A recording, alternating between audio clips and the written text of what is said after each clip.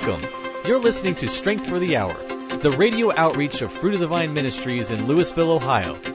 We're passionate about strengthening you with deep truths from the Word of God and bringing hope to the world through Jesus Christ. Jesus said, "My words are spirit and they are life." So may you experience new life from this message today by John Davison. Well, shalom and God bless you. Welcome to Fruit of the Vine Ministries. My name is John Davison. Listen, we are in our study in the book of Ephesians.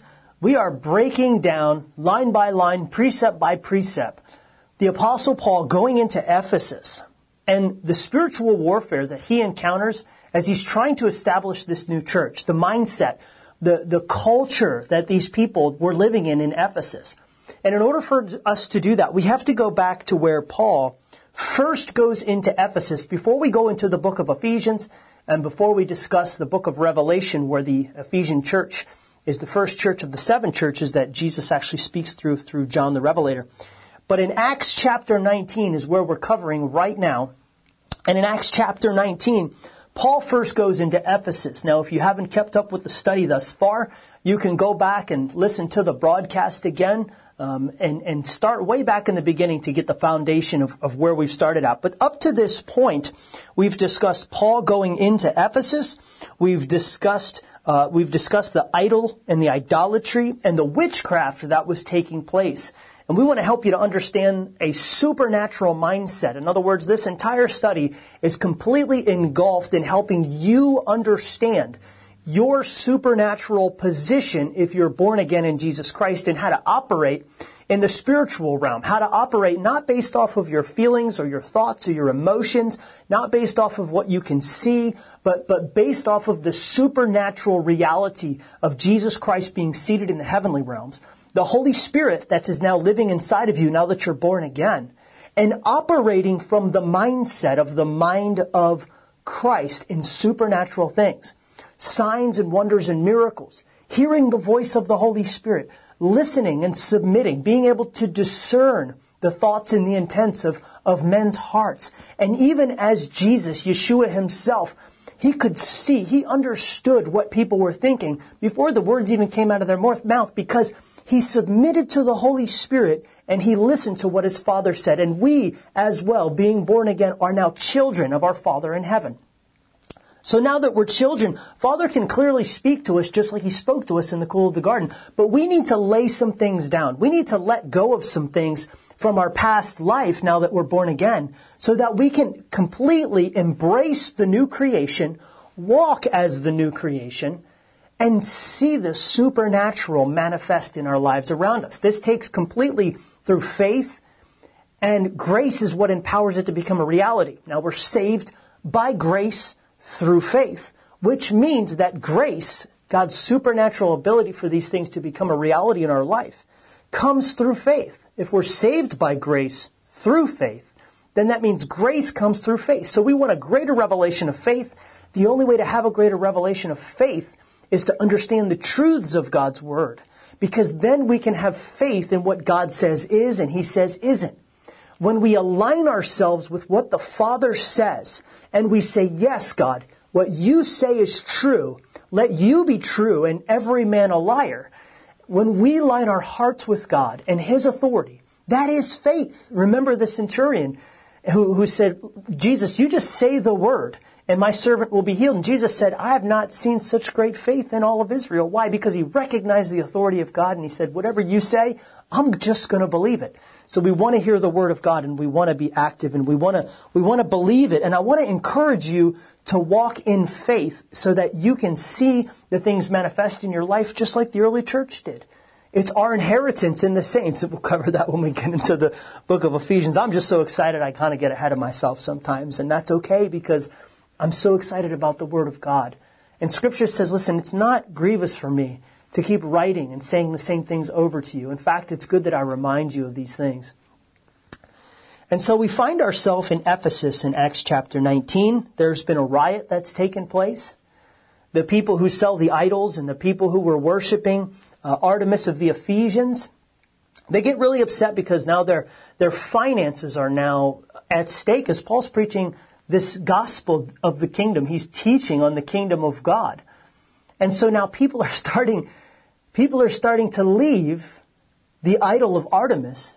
They're no longer buying these things, these idols, and worshiping them. They're submitting their lives to Christ. And these people, these merchants in Ephesus, are getting extremely upset. A riot takes place. And so all of a sudden you see all of these people in the temple, which, by the way, still stands in Ephesus in modern-day Turkey, in the theater, and they're having a meeting, and the city clerk is where we left off. The city clerk is trying to quiet people, and he makes an interesting statement here, and we're going to break this down because Scripture touches on what he's meaning here. So Acts chapter 19, verse 35. The city clerk quieted the crowd and said, "Men of Ephesus, what man is there who does not know that the city of the Ephesians is the guardian of the temple of the great Artemis, and of the image which fell from heaven? Seeing then that these things are undeniable, you ought to be quiet and do nothing rash. For you have brought these men here who are neither temple robbers nor blasphemers of your goddess." Now let's just stop there for a moment. He makes a statement here, which is really interesting to me. He says that they are the guardian. Ephesus is the guardian of the temple of the great Artemis, whose image fell from heaven. So here you have it. They're worshiping an image which fell from heaven. Now, Scripture tells us many different places about angels falling from heaven. Listen to what Paul says. Let's just break this down a little bit. First off, let's talk about the worshiping of angels. Listen to what Colossians here says. In chapter 2 and verse 18, he says, Paul is writing to the Colossian church. He says, "Do not let anyone cheat you of your reward by delighting in false humility and the worship of angels, dwelling on those things which he has not seen, vainly arrogant to his unspiritual mind and not supporting the head, from which the entire body, nourished and knitted together by joints and sinews, grows as God gives increase." Look at what he says here. Do not let anyone cheat you of your reward by delighting in false humility and the worshiping of angels. What is he saying? He's saying, listen, you can be robbed because people who worship the demonic, people who worship the fallen angels, people who have crept in among you, as Jude says, secretly men have crept in among you, is what Jude says. And these men are fault finders. They don't even have the Holy Spirit, denying even the grace of our Lord Jesus Christ and using it as a license to practice immorality. And he says, even the angels, Jude says, the angels did not stay to their own domain, but came to earth and had relations with women. Whoa!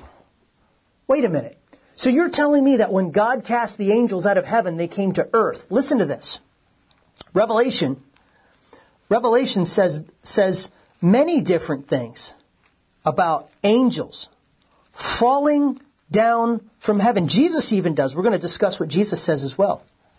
So Revelation chapter 12 tells us this. First it gives us a vision, and then it gives us the interpretation of the vision. So Revelation chapter 12, verse 3 through 9. Then another sign appeared in heaven. There was a great red dragon with 7 heads and 10 horns and 7 diadems on his head. His tail drew a third of the stars of heaven. Now I want you to pay attention to the verbiage. A third of the stars of heaven. The stars represent something. The stars in heaven have a significance. We're going to understand what that is in a moment. His tail drew a third of the stars of heaven and threw them to the earth. The dragon stood before the woman who was ready to give birth to devour her child soon as he was born. Now listen now.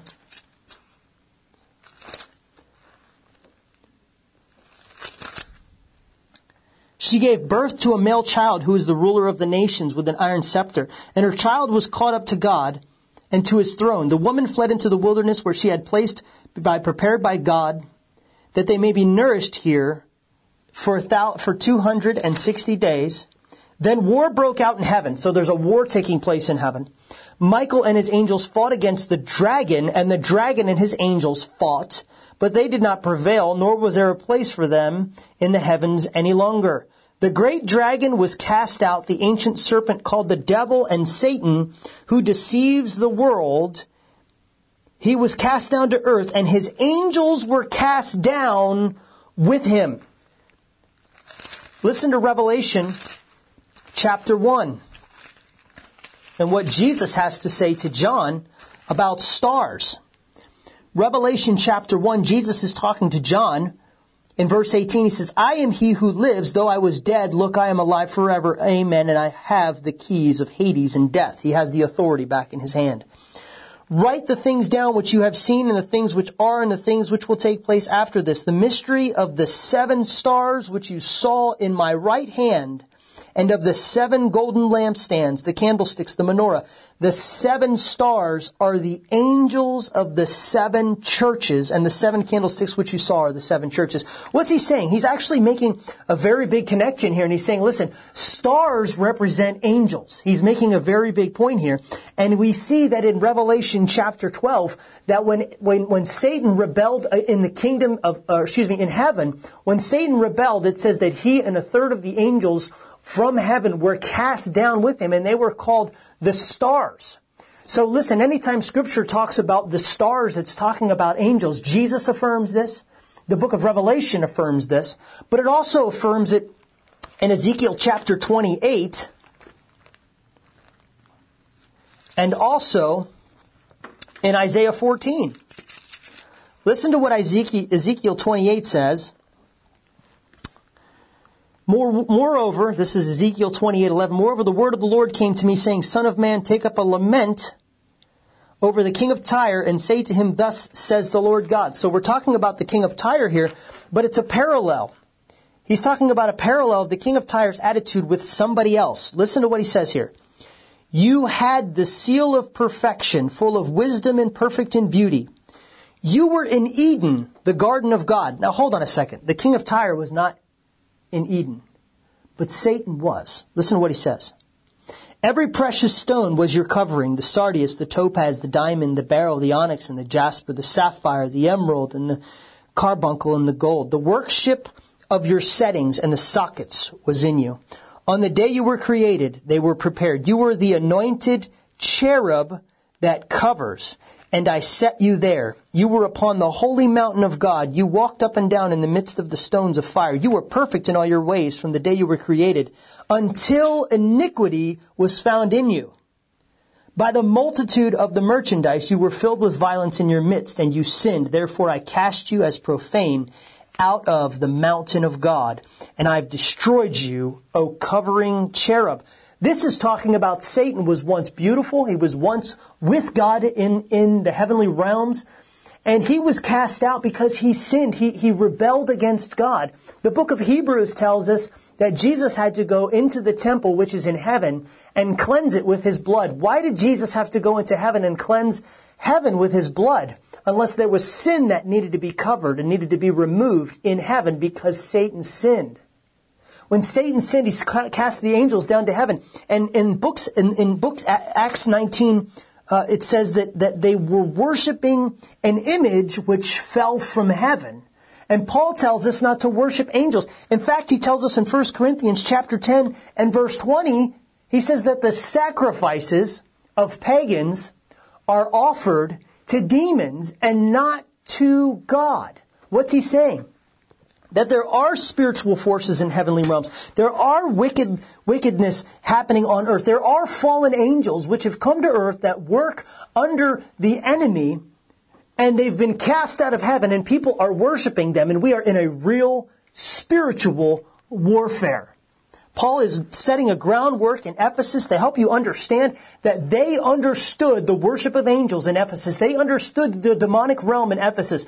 They understood that this temple, which was one of the 7 wonders of the world, was influencing the culture and the people around them to worship demons. And in that, they probably did see all kinds of weird and crazy and strange signs and wonders and miracles, but they were demonic. In fact, Scripture tells us that the Antichrist is going to come with false lying signs and wonders and miracles trying to deceive people. How is he doing that? Because he is demonically influenced and we are in a spiritual warfare. Listen to Isaiah 14. Isaiah 14 and verse 12. How you have fallen from heaven, O Lucifer, son of the morning. How you are cut down from the ground, you who weaken the nations. For you have said in your heart, I will be greater than God. I will ascend into heaven. In other words, God, it doesn't matter what you say, I'm going to be greater than you are. He had pride, he had arrogance. For you have said in your heart, I will ascend into the heaven, and I will exalt my throne above the stars of God. Listen to that language again. Here we have the stars of God. What is Satan saying? Satan's saying, listen, I am going to exalt myself above even the angels. I'm going to be greater than God. I will sit among the mount of the congregation in the recesses of the north. In other words, the high hills, the high places were always considered the places where the gods lived. So this language of the high hills, in other words, Mount Zion or the mountain of God, and he keeps using this language. In other words, ancients in their supernatural thinking, the ancients believed that the gods lived on high mountains. That's why if you go to China or some of these places, or some of these different Buddhist places, they always have these basically these areas, these buildings built up, these monasteries built up on these high mountains. Why do they do that? Because they believe that it gets them closer to the gods. And so Satan is saying he will exalt himself above all of the mountains. He will exalt himself above all of the angels, all of the stars of God. He says this, and I will sit among the mount of the congregation of the heavenly hosts, the angels, in the recesses of the north, and I will ascend above the heights of the clouds. He says this, and I will be like the Most High. God says, yet you shall be brought down to hell, to the sides of the pit. Those who see you shall stare at you and ponder over you. Is this the man who made the earth tremble and shook kingdoms, who made the world as a wilderness and destroyed its cities? Who did not open his house of this prisoner? Listen to this. Listen to this now. Demons are territorial. In Deuteronomy 32, verse 8 through 9, God dispersed the territories of the earth. God is talking about how these angels, how they've been given dominion over different areas by man falling in the garden. We discussed that in a previous broadcast. We need to understand Adam and Eve's fall. When Adam and Eve fell, they gave over the authority to the serpent because they submitted to the serpent. So now the serpent comes to Jesus, the devil comes to Jesus in Matthew chapter 4, and he says, I will give you all of this, the kingdoms of the world and their splendor, if you will just bow down, Jesus, and worship me, for they've been given to me, and I can give them to whoever I want. In other words, Satan's been given authority on earth. He has authority to do certain things, and he's trying to get Jesus to worship him.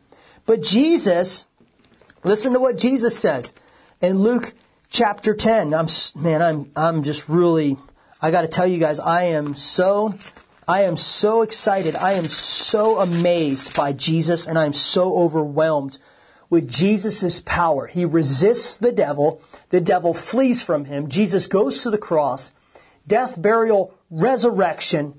Gives us the Holy Spirit back. Gives us authority back. Listen to what he says in Luke chapter 10. He's talking to the disciples, which means he's talking to you, because he told the disciples to make disciples and teaching them to obey and do everything I commanded you to do. So this is for you to grab a hold of so you understand the supernatural warfare that we're in as we go into the book of Ephesians here in our next broadcast.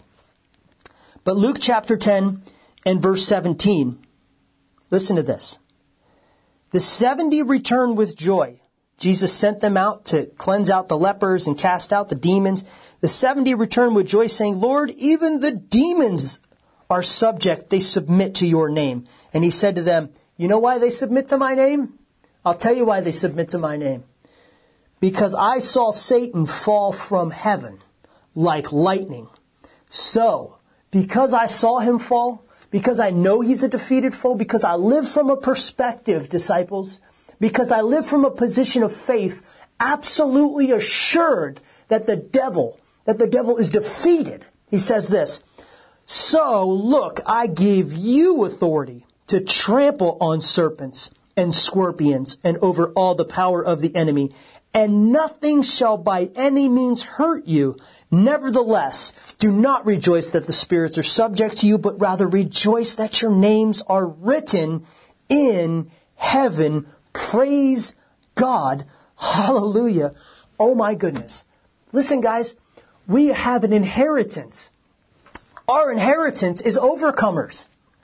Listen, I know the devil is real. I know the fallen angels are real. I know that the fallen angels are still walking around on the earth. They're still causing havoc. Otherwise, we wouldn't be casting out demons like we still are. But the point of the fact here is that we do have authority.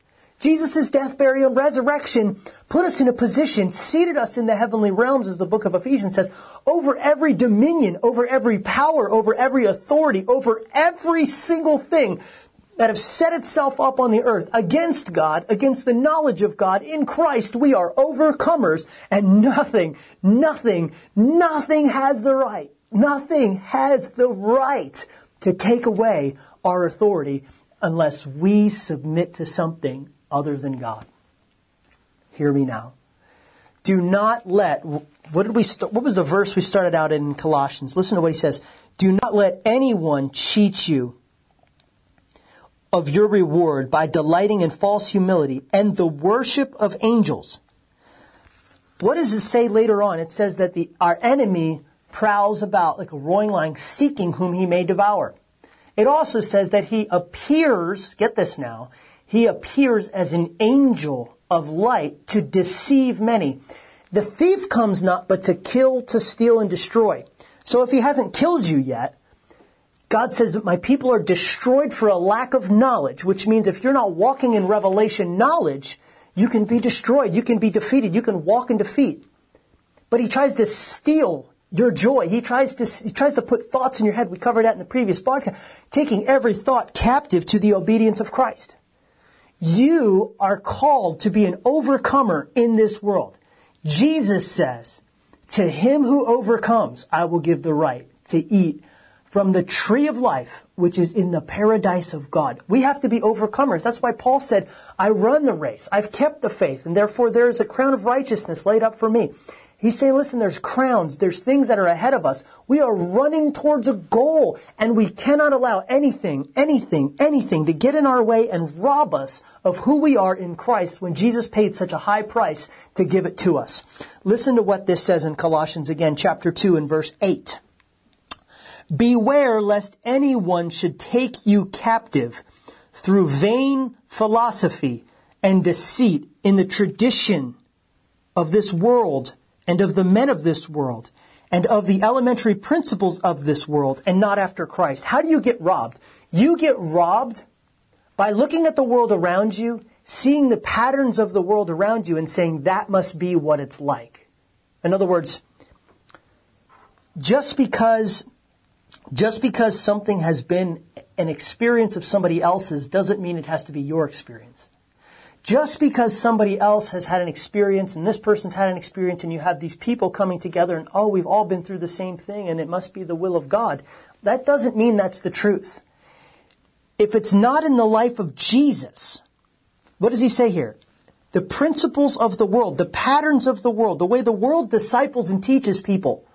If it's after those things and you cannot find it in the life of Jesus Christ, it will take you captive and it will rob you of your inheritance in Jesus.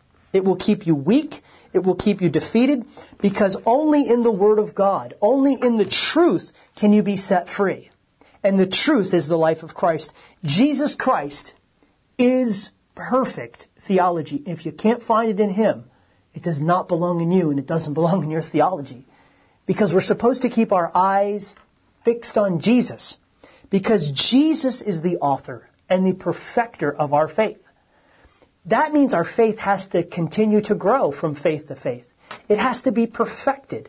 And the only way to perfect your faith so that grace can come in, every drop of grace Jesus paid for your life, is to keep your eyes fixed on Jesus, not on the world, not on the patterns of the world, and not like the Ephesians who were still involved in witchcraft even after accepting Paul's message and later ends up burning their books.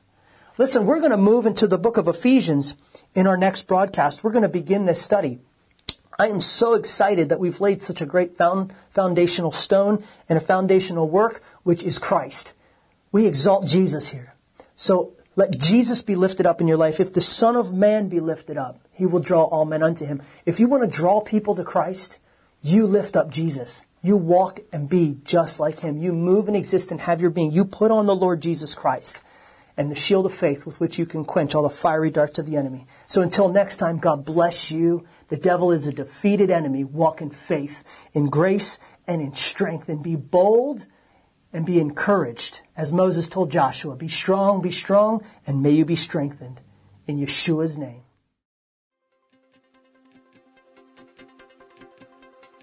Thank you for joining us for this broadcast of Strength for the Hour. Our hope is that you have received rest, revelation, edification, sanctification, and truth.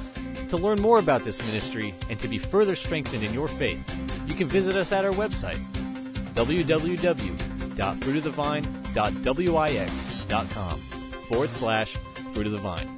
There you'll find a link to our Facebook and YouTube. If you'd like to send us a letter, please write to Fruit of the Vine Ministries, P.O. Box 222, Louisville, Ohio, 44641. And for a final word of encouragement, here again is John Davison. Thanks, Alex. You know, God anointed the New Testament writers, and the Holy Spirit spoke through them, and says this in the book of Hebrews, chapter 4 and verse 12. For the word of God is living and active, sharper than any double-edged sword. It penetrates even to the dividing of the soul and the spirit, the joints and the marrow. It judges the thoughts and attitudes of the heart. And Jesus says this in the book of Revelation, chapter 3 and verse 8. He says, listen, I know your deeds. See, I placed before you an open door that no one can shut. I know that you have little strength, yet you have kept my word and have not denied my name. Well, praise God, brothers and sisters, that the word of God was able to penetrate into our hearts today, and that the Lord gave us strength through His message as He spoke the word through His word by His Holy Spirit to you, where you're at in your home and in your atmosphere. So I just thank you so much for taking your time and listening to the Word of God with us today. We hope that you've been blessed, encouraged, and strengthened by the Word of God. So thank you so much. God bless you and keep you in His perfect peace. In Jesus' mighty name, Shalom.